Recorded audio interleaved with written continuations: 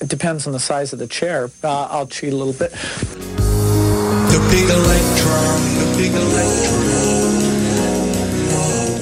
So I have cheated very badly, you see. What are we talking about here? There are monsters out in the cosmos that can swallow entire stars. Nothing is more seductive. Yes! Are you feeling it now, Mr. Krabs? Are you feeling it? Of course you feel it. Now, what do you want to know? What I want to know is what's going on. I think it's time to blow this thing. Get everybody in the stuff together. Okay, 3, 2, 1, let's jam. Good evening, ladies and gentlemen. We've got a great show for you tonight. Let's get right to it. All right, welcome to the Big Electron here on KCAU 88.1 FM. Thanks for listening on this national holiday, it seems, Super Bowl Sunday, and you're here with us. I thought you were talking about my birthday. Way to ruin it. I was going to follow up with that, but I guess you needed to say it yourself. And Madeline's birthday. Happy birthday. We're in a celebration weekend, and it's not because of Super Bowl, but because Madeline's birthday was on Friday. Yep. Anahita's birthday is today. Yay. So happy birthday, ladies. Happy birthdays. Happy birthdays. A happy New Year. A happy Chinese New Year also. Happy Lunar New Year to Yes, there we go. everybody from various parts of the world. Yay. Whether you're from there or not. Happy New Year Sure. anyway. So. Yeah. Awesome. We have a great show for you today. We are aware that it's Super Bowl Sunday, and we decided to nerd out on game and football. And football-related science. things that are going to happen, that it's something like that, something or another. Football-related science and pseudoscience. So, I'm Adam, and thanks, Jackie, for the intro there. I'm going to talk just for a few minutes about something that I think we really all need to lay the groundwork for our introduction to this sort of, vaguely football-themed episode, which is the most important thing. And I know you can already tell where I'm going with this. It's microorganisms, of course. I mean, you know. So let's talk about how important microorganisms, which are tiny little creatures that are too small for you to see with the naked eye, let's talk about how important they are for you to enjoy your Sunday evening. Specifically, let's start with just one of the many friends that you have in the microscopic world, which would be Saccharomyces cerevisiae, which... Excuse me? Yeah, bless you. Bless you.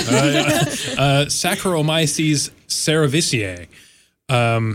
This is something that some of us biology nerds will already be familiar with as cerevisiae, because it's often used in labs as a model organism. Yep. It is a tiny yeast, a single-celled yeast, which likes to do a particular thing a lot. It likes to ferment sugars into such materials as ethanol, what you know as alcohol. So, in fact, that's what the name means. Saccharomyces means sugar fungus, and that's what it does. It ferments sugars, including the sugars found in certain plant materials, which, once the Saccharomyces is done with it, become beer. So, without these little guys fermenting your beer into what you know it as, you would be having a heck of a lot less fun while watching television. So just in tribute to them, I thought I would talk a little bit about beer and yeast and what they do for us. Sure. So in the process of making beer, we start with hops and barley, and all those things. Jazz. I've never really known what hops are even. I know what it tastes like. Yeah, I know people say this thing is hoppy. Right. I don't know. I'm not a beer expert either. But I can tell you from reading things in the encyclopedia and online, which is how I do all of my science, that the purpose of one of these, I think the barley, is to ferment it, or to actually germinate it just a little bit, so that it starts producing an enzyme which will break down the starches in its own plant material or in another plant you put with it, and break those down into simple sugars. And the benefit of that is that's the stuff that Saccharomyces eats. So that starting point provides the raw material for food. Can I interject a little bit with some information on hops? Please do. Hops are a flower, and if you've ever had an IPA, there's kind of a bitter, tangy flavor that's from the hops. And so IPA is an India Pale Ale. And usually those are the hoppiest. Those are the beers. hoppiest because additional hops are added to them. Hops is a flavoring agent as well as a stability agent.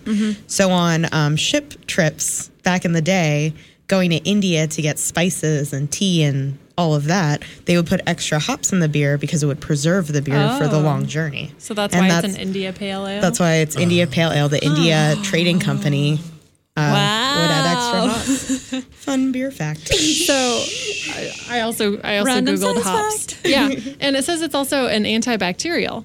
And so, you have this perfect growing environment for all sorts of chaos that can happen. Yeah. But so we want to keep the yeast happy, but the microbes not so much. Yeah, I've heard that. Keeping only the yeasts and bacteria and various collection of microorganisms you want is one of the big challenges of doing brewing correctly. Yeah, that's one of the main things. So I just recently started brewing because why not? Cool. And that's awesome. One of the things that when I was reading and preparing for it, and like everyone online and people that I've talked to said, make sure you sanitize every single thing that you use because you don't want any bacteria in there because it will damage the quality of your and the flavor of your beer. Right. So, yeah. Also, you only want and you only want the yeast there so that it can do its proper job and like sugar and everything and give you a nice beer. That is neat. Well, here's one extra little fact about this. So I guess in industrial scale brewing, they have two general categories of how they do this fermentation. When the yeast is in the proto beer, doing its job and converting sugars into ethanol, they have what's called top fermentation, which is when the yeast cells rise to the top of the fluid. They sort of float up at the top. And then they have bottom fermentation, which is the opposite, where they sink to the bottom of it. When they're ready, when it's done, they'll siphon off some of that. Like in a top fermentation, they'll take some of the fluid off the top, which has a really high concentration of yeast cells, and save that to be distributed into the next batch. Oh, a starter culture. Exactly. It's like sourdough. They have to keep that starter culture. So different kinds of beer might use slightly and subtly different yeast strains and types of. And that also helps with the flavor, using different kinds of yeast. And I also went to, and this is not a promotion, I went to Boulevard Brewing Company, which is in KC.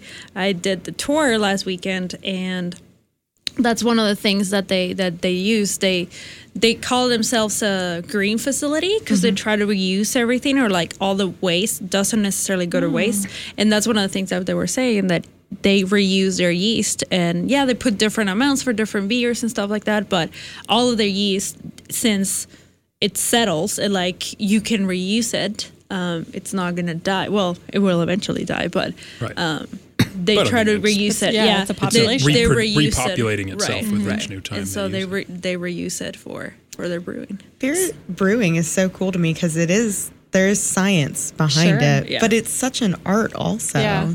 You kind of have to be creative about it, but there's a science behind that art. There's science behind it. Like, you can't really add X amount of things. Yeah. Like it's experimenting, but also it's kind of I don't know. I know a lot of people science. get excited about the microbrews and everything and these local places, but I was reading some article a long time ago that was saying that these things are great, but it's really highly respectable that these giant companies that we think of as producing really low quality beer, they said it's really impressive that they can get that same exact low quality beer every single time. So it's apparently pretty hard to reproduce. The reproducibility of bad beer. of what some of us call bad beer. They must have really strict controls as to say, no, this cannot get any better. This must stay. Exactly where it is. So speaking of beer, this was published by a professor actually here in the university, a professor in the School of Medicine. And it talks about what binge drinking does to our bodies. So most recently, binge drinking has become a problem. And what the National Institute of Alcohol Abuse and Alcoholism defines binge drinking as a pattern of drinking that brings a person's blood alcohol concentration to 0.08 grams %. What that means is when men consume 5 or more drinks, or women consume 4 or more drinks in a period of 2 hours. Mm-hmm. So that's what's considered binge drinking. One of the issues now is that they estimate that approximately 1 in 6 adults binge drinks about 4 times each month. Okay. So that one would weekend, be like one day, a weekend. Yeah, in a weekend. Every weekend. You know, and we're at the university, so we can say, you know, college students, this is a growing issue. And absolutely. And in college populations and in just drinking in general. And so what they looked for is what are the effects of binge drinking? And this professor focused on epigenetic alterations. So what epigenetic means, it's changes in the DNA, but not necessarily the genetic code. So it's just like above. It's little tags. It's a little tags is above. So epigenetic means above the DNA? Above or above over. Gene, above or over. Yeah. So they looked at that. And what they found was that when you binge drink, there are serious effects in histones, liver, and all and other organs in your body. So histones are proteins that compact and organize the DNA strands, and they protect the DNA strand and help it function correctly.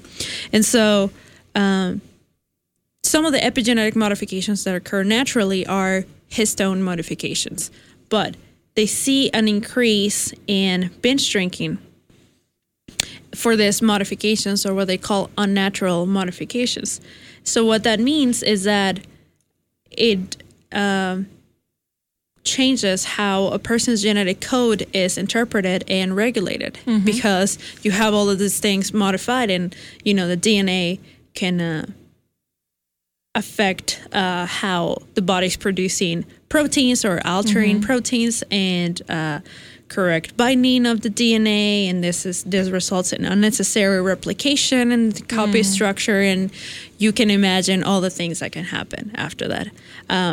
Initially, they see that binge drinking causes inflammation and damage to the cells as they form, but eventually causes more serious diseases such as cirrhosis and cancer, as you would expect. Like I mentioned, they have seen that it's the liver is the mostly affected.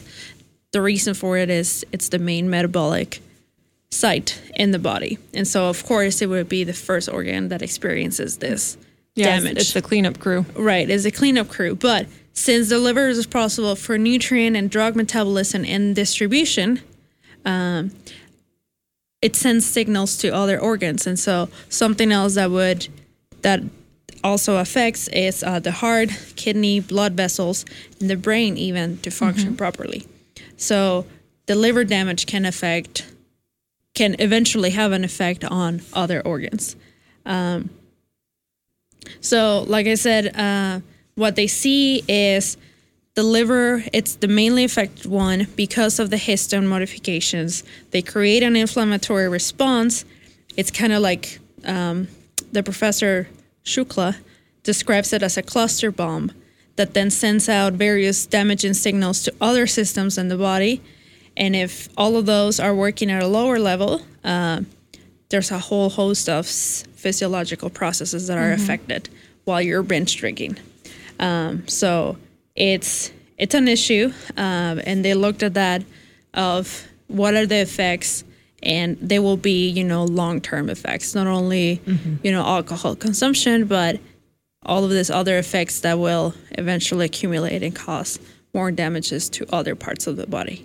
So, yeah, and epigenetic just traits in general. We generally think of from father to son, mother to daughter, through the next generation, you give your genetic code, but we don't really think about the epigenetic code as being passed down.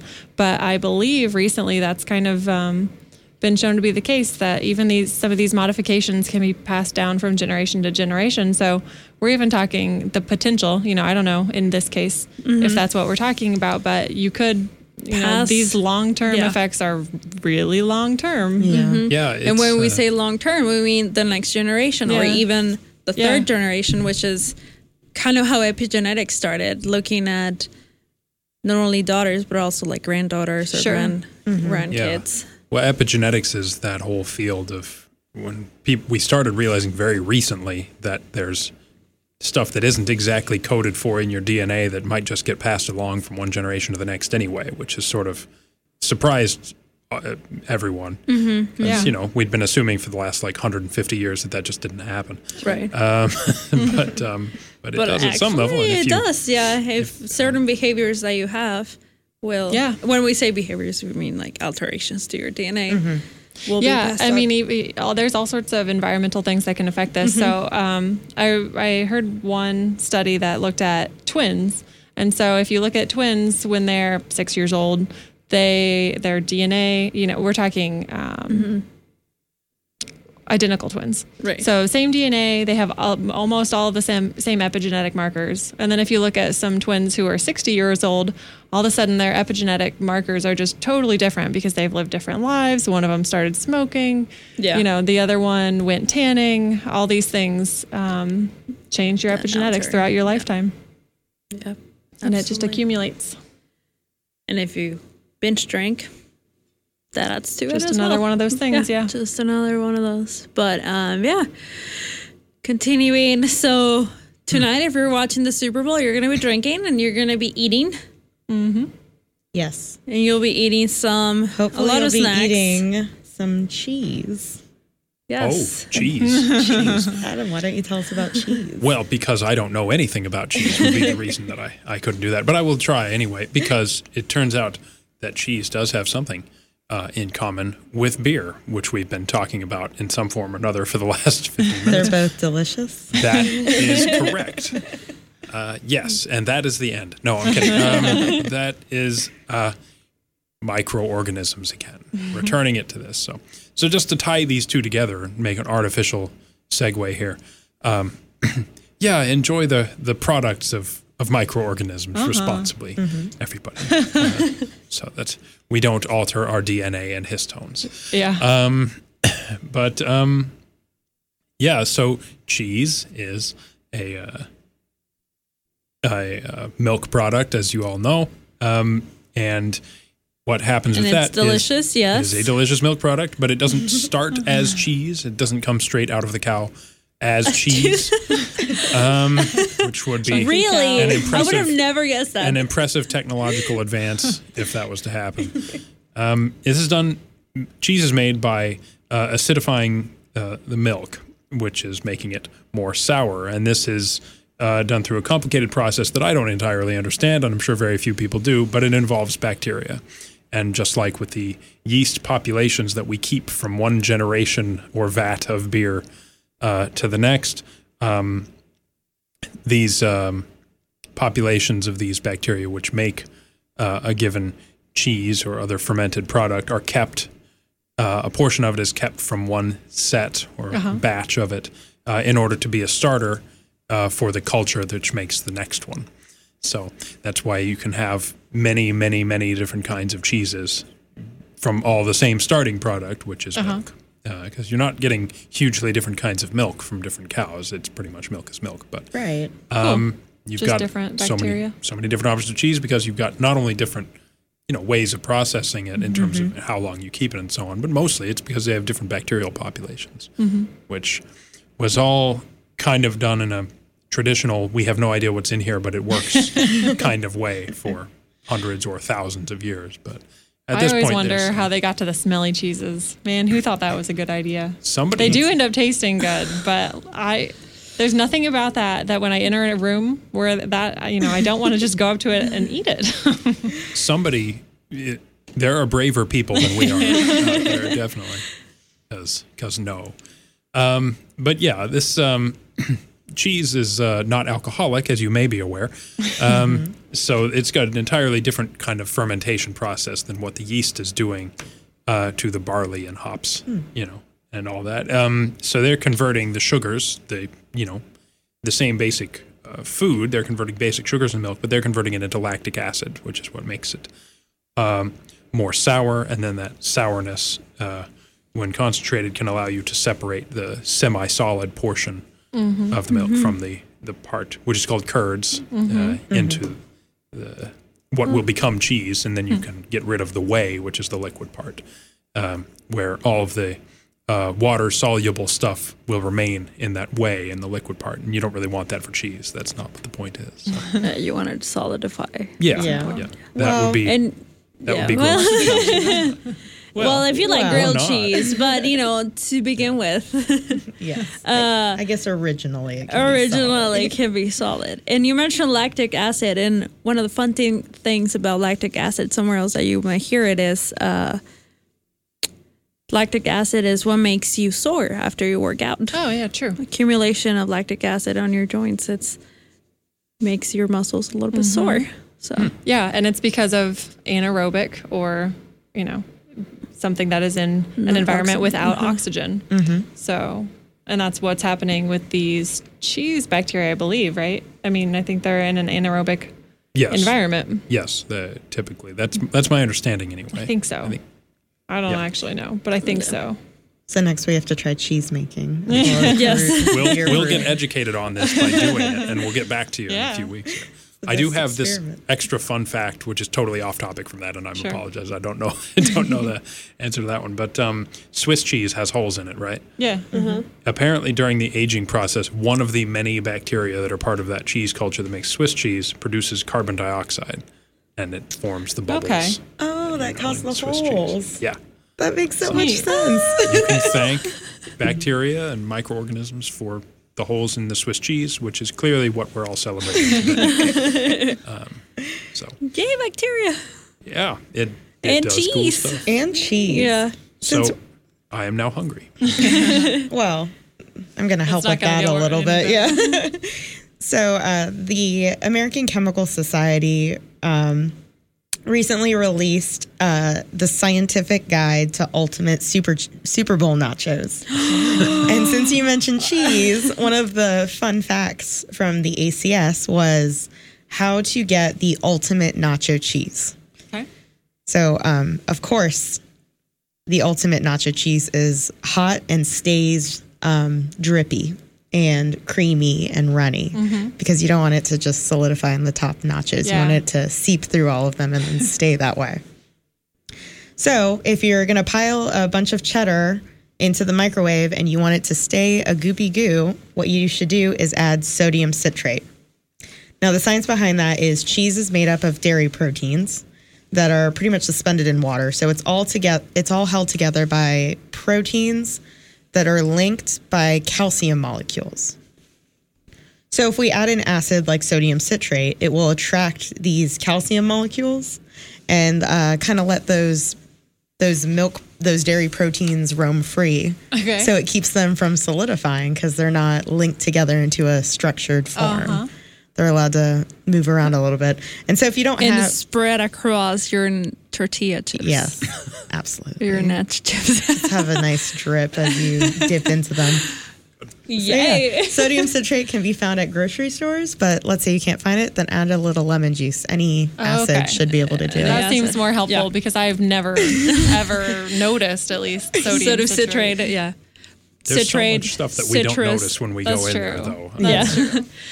But citrate, it's derived from, or sodium citrate. It's just like a salt type of what's in citrates, which are lemon, orange. Different citrus fruits. Yeah, so add a little bit of lemon juice, and that'll do a trick.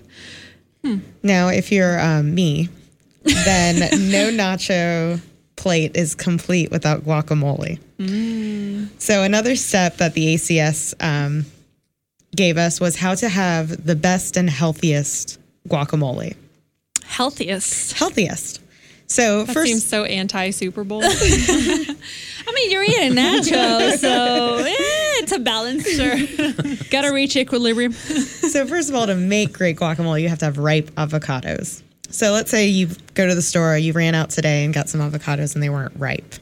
So ACS suggests to help get them to ripen faster, at room temperature, you want to put the avocado in a paper bag with a banana. Okay. So fruits and... Seems like Mojo Jojo or something. Yeah. Some sort of magic Just trick. like, what is a banana gonna do?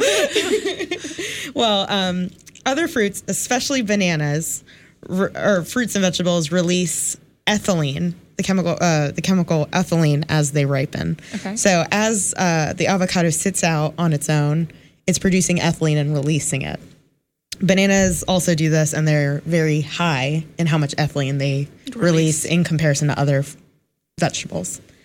And fruits. And fruits, yeah. So if you put, banana. So if you put a banana and the avocado together in a paper bag, the avocado's ethylene will be trapped, as well as the bananas, forcing the avocado to ripen faster. So you just have to sacrifice the banana for the greater good. Yeah. This is amazingly tricky. You can always have banana bread. That takes a super ripe banana. Yeah. Well, so what's important about this that's kind of subtle is the paper bag business. Okay. So if you use a plastic bag, it will work, but not as well as a paper bag. The reason is? The reason is because of the way that a paper bag is formed. It's a porous material, unlike plastic. There's holes in the paper bag. Yes. Among other things, but... And so there's these holes in the paper bag that allow molecules to escape, but because of the shape and size of ethylene, it can't get out. So it kind of just concentrates more and more and more as time goes on.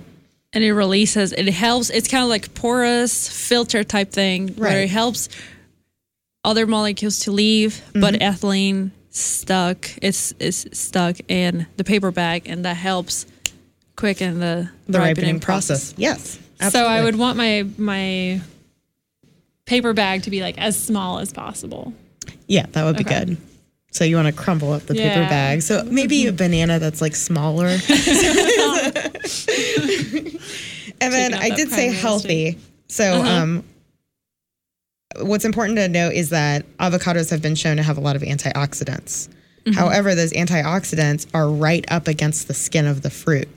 So if you're using a spoon to get out the avocado from its skin, you're probably missing out on the healthiest part of the avocado, and you actually need to scrape against the skin with the spoon to be able to get the most antioxidants out of your avocado. So not because you're stingy, but because you want to be healthy, you have to like scrape everything. Have to get everything out. Yes. And then the last little guacamole thing I have is adding salt drains the water out of the cells of aromatic vegetables. So if you add salt to the avocado, you get the most avocado flavor because the water that is in the cells are kind of being drawn out, and it's not diluting that flavor. Yeah. So that would be the same for the onions and everything you're adding in. Yes. Yeah. Cool. Yeah. Very nice. Thank you, American Chemical Society. Yeah, that was really cool. And then so let's say you make too much guacamole. I'll give the last guacamole hit now, I guess. Which is doubtful, but okay. Let's assume that somehow you end up with I feel like you can't have too much guacamole. Right. But let's assume so there's have a lot. It's been said many times in many different cooking vlogs and on cooking shows and recipes that whatever extra guacamole you have, you should put the pit back in because it keeps the guacamole from browning.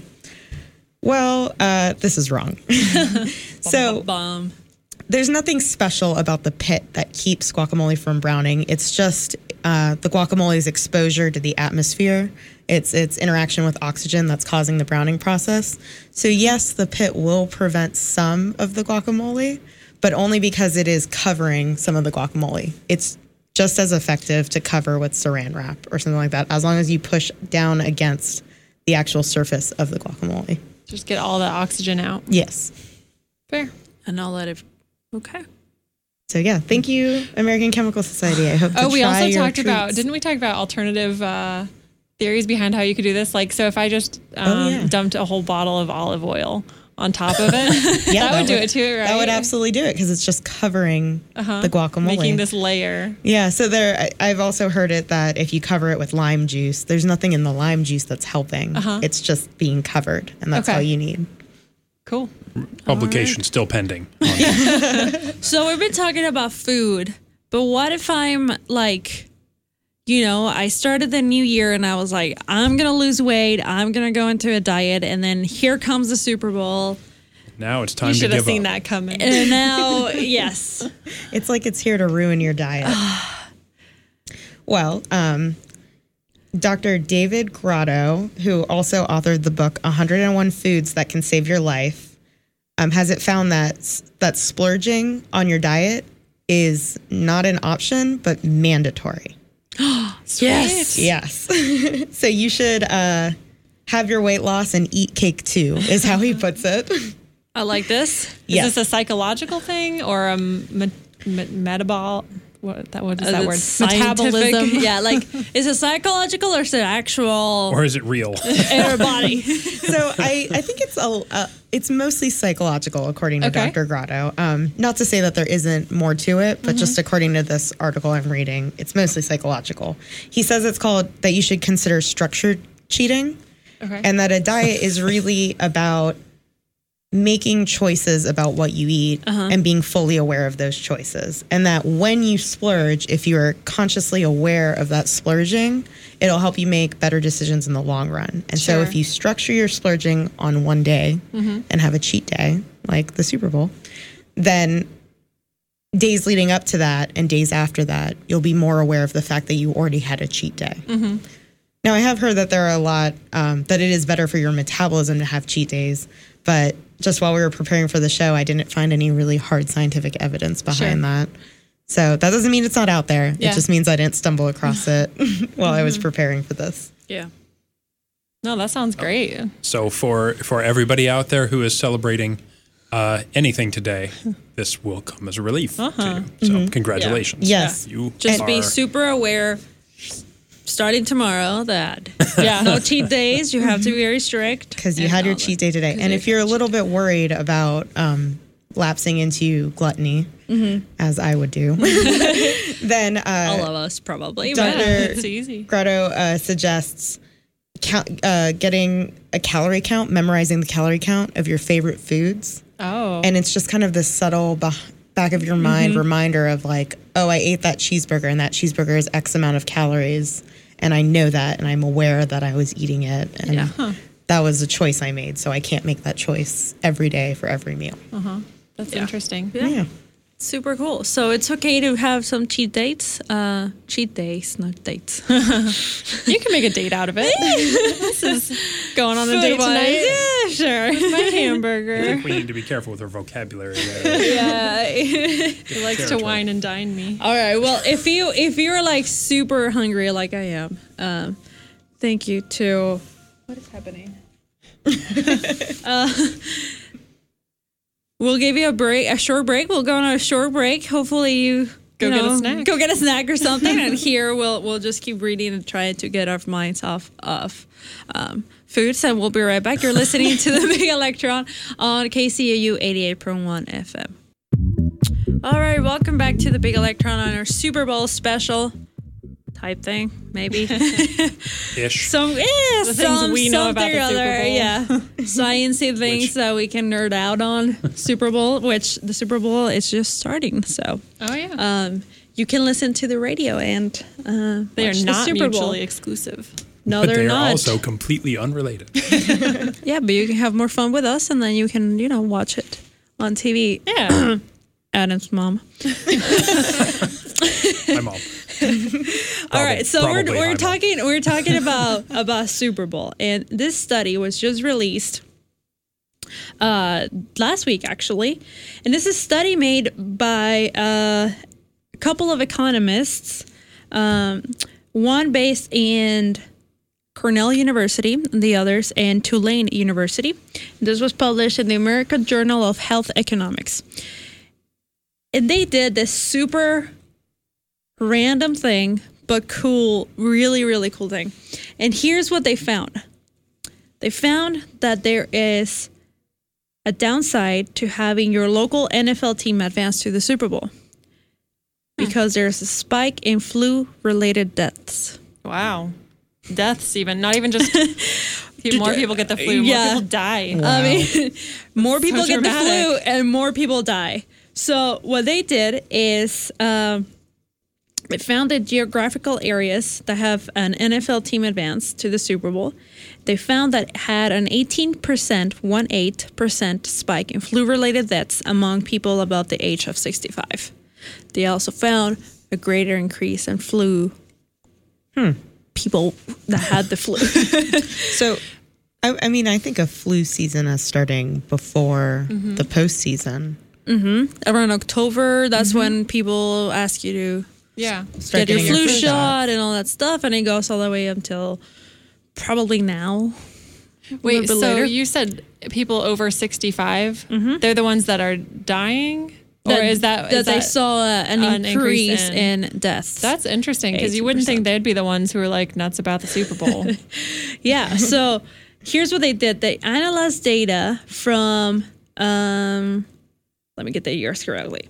So they looked at county level data. So they went all the way down to counties. They analyzed the data from 1974 to 2009. And they compared the rates of influenza-related deaths in area that had an NFL team in the Super Bowl to the rates in places that also had football teams but did not reach the Super Bowl that year. Oh, okay. That was their control group. I think it's pretty reasonable, right? Sure. And what they found, and they looked at, of course, they had to narrow it down, so they focused on the mortality of those over 65. And what they found is that there is an increase in flu-related deaths. The reason for this, as you may have expected, is your team is going into the postseason, and you're like excited about it. And so what do? You consider so the way they see it is, okay, of course, it doesn't have to be a direct correlation. It doesn't mean that an older person is at a bar watching the team.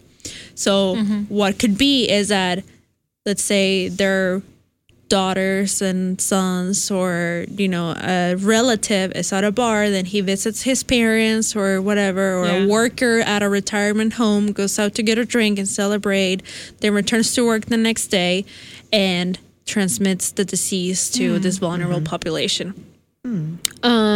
So what they found is that, that as you might have expected, you go to the bar, there's more people there, you have more contact, you're cramped in a small space, you host Super Bowl parties or postseason parties, people come in, you're out there eating your nachos with them and sharing your awesome guacamole with them, double dipping and all that stuff. Yeah. And it increases the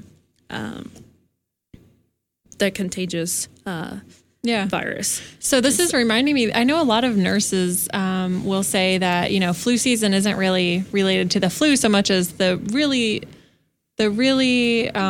poor health habits we have around this time of year. We're always inside because it's cold. We're eating Christmas cookies and all this sugar, which is just terrible for our immune system, and stuff like that. And we're holiday parties, office parties, coming back home. Also, people tend to drink, which affects your immune system also. And so when you were saying this, I was like, maybe this is another one of those effects. But that control of, did your team actually make it to the Super Bowl? Because the only difference between making it to the playoffs and the Super Bowl is really like a week, right? A week in a game or something like that. 3 weeks, I don't know. Okay, so postseason started right before the right before the new year. But I would think if it was all these compounding effects, I mean, I'm sure part of it is a bunch of compounding effects, but you would think there wouldn't be this huge difference between just that one little fact. So I just think that's really interesting. Yeah, and so another thing that you would think would be, well, what about the cities that hosted the Super Bowl? Yeah. Where is the city? How clean are they? They found no change. Wow. No change at all. So the cities that host the Super Bowl or teams that have